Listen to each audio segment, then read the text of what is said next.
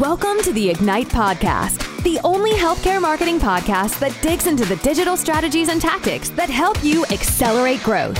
Each week, Cardinals experts explore innovative ways to build your digital presence and attract more patients. Buckle up for another episode of Ignite. Hey everybody, I'm really excited. We've got Rich Briddock on the line here with us on Ignite today. He's our SVP of Performance Marketing. What does that mean to you? That means he knows everything when it comes to paid media, creative analytics, SEO, how to drive an incremental patient out of your spend. So this guy's been with me for nearly a decade now. Somehow he's not tired of me. And certainly our clients have never grown tired of him and his beautiful British accent. Rich, welcome to Ignite. Thanks for having me, Alex.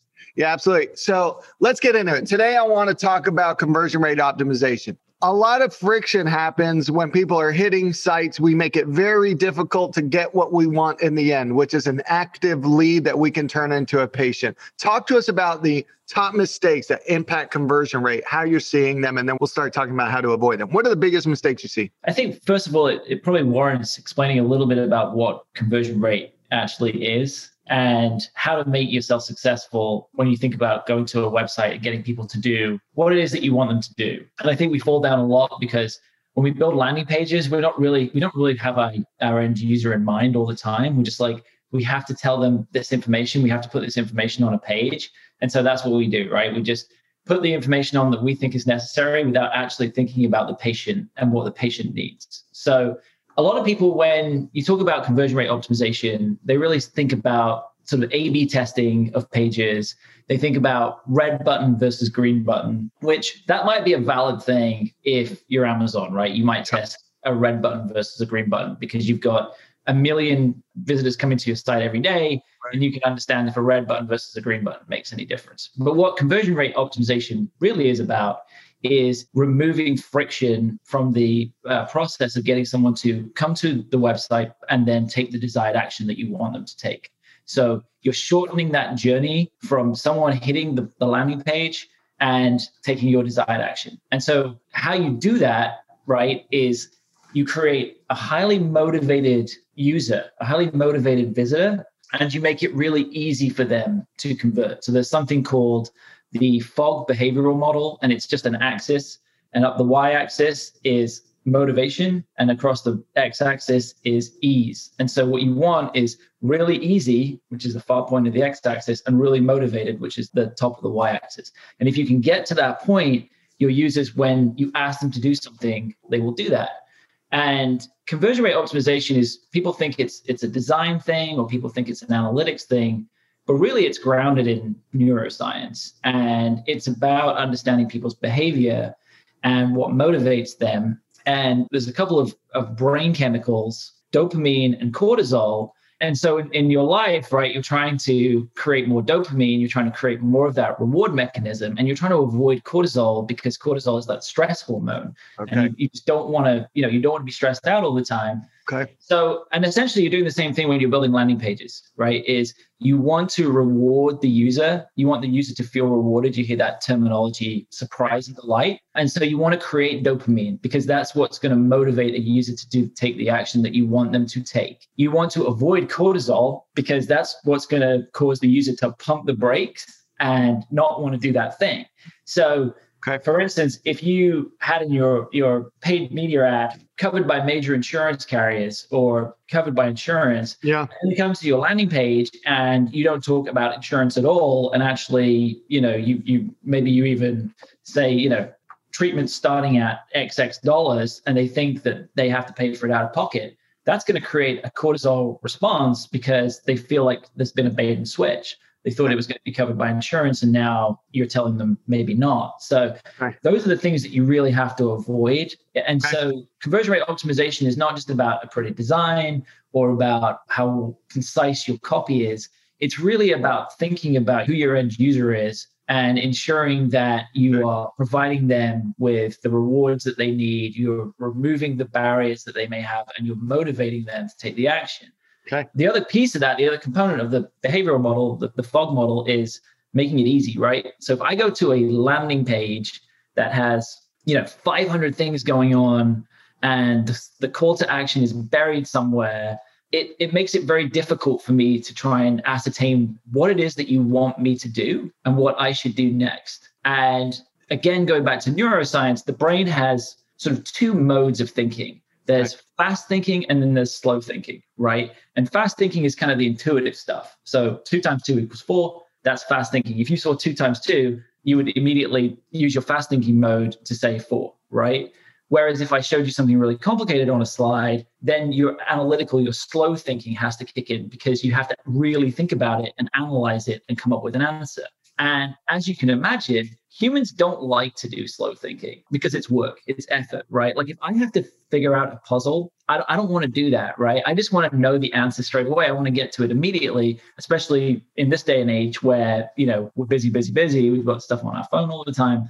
So you want to make it as easy as possible. If you want someone to call you, that call action better be right there at the top of the screen, clear, with something saying, call us to get X, to get this reward, right? Don't bury it at the bottom of the page, or don't even have it on the page, or have it in a tiny font, because then you're making it hard for me. And if you make it hard for me, my brain is going to do this cost benefit analysis, which is saying, is it really worth my effort to go through with this? Or shall I just bounce and try and find another provider that's going to make the same thing really easy for me? So that's a little bit of context there about conversion rate optimization. It's not just red button versus green button, but there's all this kind of neuroscience that it's tied into, and trying to make these experiences as easy as possible for the end user. It's interesting. It seems like the confluence of creativity and analytics, like when you're looking for someone that's going to help you with this, if it's not red button versus green button, it's not just a design principle, and it's not just at looking at the data. You have to look at ad copy, landing page.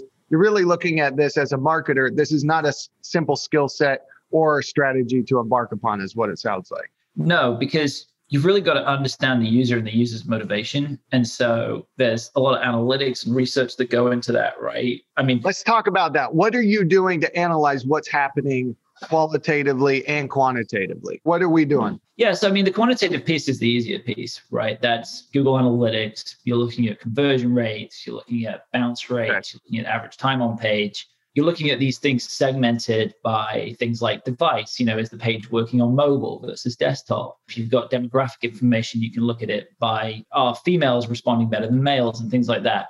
The qualitative piece is really probably the more insightful but also the more difficult piece to do, which is why you're trying to understand people's motivations, like why are they doing the things that they're doing? And so there's a whole range of qualitative research that you can do. We do things called a heuristic walkthrough, which is where, we go through the page and we basically gauge our immediate reaction to the page. And then we gauge our sort of longer term view of the page. We analyze the page. So we do that sort of fast thinking, slow thinking approach to the page of like, if I'm a user and I'm here for the first time and I've got 5 seconds of attention, can I figure out what this page is about? Can I understand what the offer is? Those kind of things. So we go through all that ourselves. Then we'll analyze heat mapping, we'll analyze user recordings to understand how other users are reacting to the page. We'll do polls and surveys. So we'll ask questions about how effective the page was. The classic thing you get at Publix, right? Did you find everything that you were looking for today? So asking the users questions like that to understand if they understood the experience and if it was a good experience for them. And then, beyond that, sort of mining reviews is a great way to understand what people think, not necessarily of the page, but of the company, right? So if you're a healthcare provider and you mine the reviews and you find a nugget in the review that says like, weren't transparent about X, Y, and Z, and it keeps coming up, well, then on the landing page, you should address that. Right. You should be talking about those things. That's a poor user experience if people think that they're getting one thing and then it turns out to be something else. Okay. And then also the other thing that we do is talk to stakeholders, talk to customer support, talk to people who are, in terms of healthcare, talk to people who are triaging and scheduling these appointments. What are the common questions? What are the things that are still holding people back when they're calling and not quite ready to book? And let's make sure that we're addressing those up front on the page. And so all this research really helps us to derive hypotheses for testing. Okay. I love it. Sort of the next stage of the process. Okay. So some of the tools you mentioned, Google Analytics, Hotjar. Yeah. I mean, generally some combination, some confluence of Hotjar and Google Analytics will work. There's plenty of other testing, research tools out there. Okay. Hotjar. All right, I got you. And so looking to see things. So if you would say, if you're a medical practice, you got a decent amount of traffic, top 3 things that you should do to increase conversions. What are those top 3 things? I mean, it's different for everybody, but if you had to do sort of best practices, I would say simplify the page to exactly what it is that you want the user to do, right?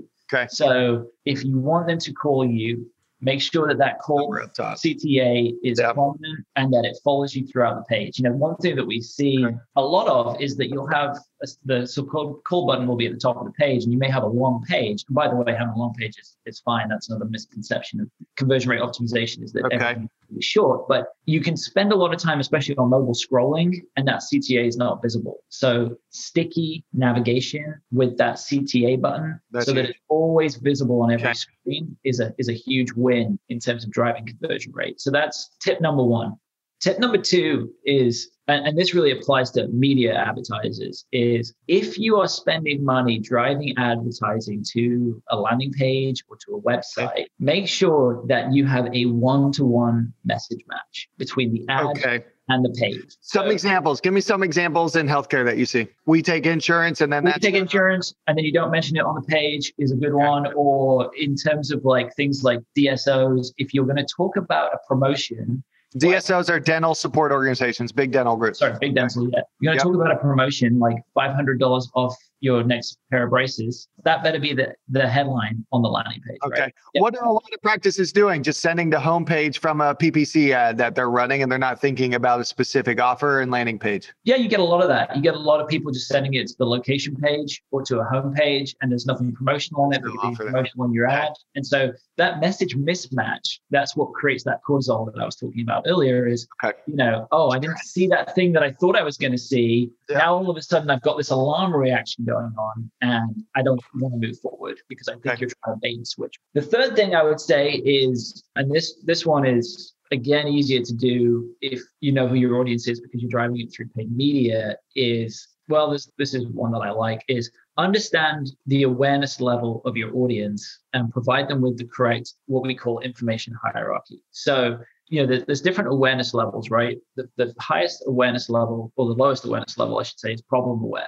right? Like I have a problem, my tooth hurts, okay? Or I'm solution aware, I know I need a filling, so I'm going to type in fillings near me or implants near me. I know what the solution is that I need, right? Or there's most aware, where I'm actually looking for a specific brand who does that service. So in the case of one of our clients, Sage Dental, filling near me, right? I'm really aware. Now, depending on my awareness level, you need to be giving me different pieces of information, right? If I'm searching my tooth hurts and then you show them a very transactional offer about a filling, well, I just need to be explained to why my tooth hurts, right? But if I'm typing in fillings near me, don't give me a page that talks about, toothache and all the common causes of toothache, right? Because I'm already aware that my tooth hurts and I'm already aware of the solution. I just need to be told why your solution is better than the other guy's solution, right? So dental might not be the best example there, but when you think about a lot of like medical procedures and elective medical procedures, there's a lot of people who understand what the solution is, right? They know that they've got a health problem. They already understand the solution because they're looking for it. But we have a tendency to go back and expound on the problem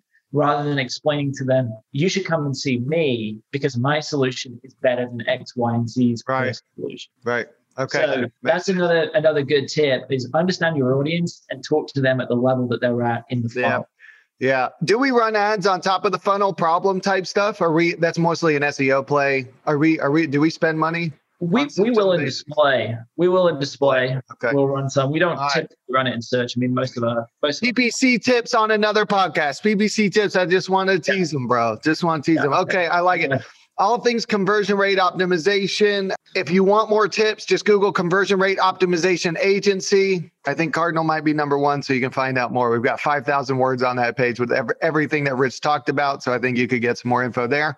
Rich, hugely helpful. Final question. Implementing a proper CRO program, a conversion rate optimization program, what general lift do they see? Is it worth doing? Just give me a percentage. Is it worth it? Yeah, it's absolutely worth it because you could see between 200 and 500% lift with a sustained program. Okay, so that means I could spend that much less on my PPC or my paid media and get the same return. I could pivot the savings into SEO. I could pivot into traditional. Nobody's doing that anymore. But I could pivot it into other things or save the money because CRO could help drive more efficiency. Yeah, I think it's also worth mentioning too, is that CRO applies to SEO. It's not just a paid media one. Are you're looking at the organic pages, not just landing pages and not just ads? Right. You're looking at those and seeing how they convert and moving things around. Yeah, we're doing a big CRO test right now for one of our largest healthcare clients, where we're reducing the length of the funnel that it takes to get from landing on the page to the conversion. And that applies to every channel. That change is made on their homepage, where we're driving both paid search traffic, display traffic, but also SEO traffic. It's even going to affect direct and improve conversion rate on direct. So it's not just through marketing efforts. Obviously, there's more that you can do with paid, but you can do a lot on the organic and direct side as well. Yeah.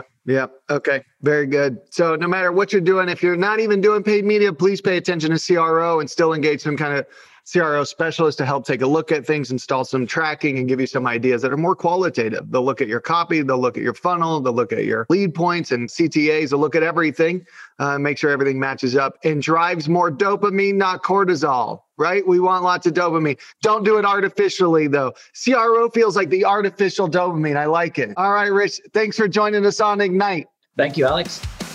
Thanks for listening to this episode of Ignite. Interested in keeping up with the latest trends in healthcare marketing? Subscribe to our podcast and leave a rating and review. For more healthcare marketing tips, visit our blog at cardinaldigitalmarketing.com.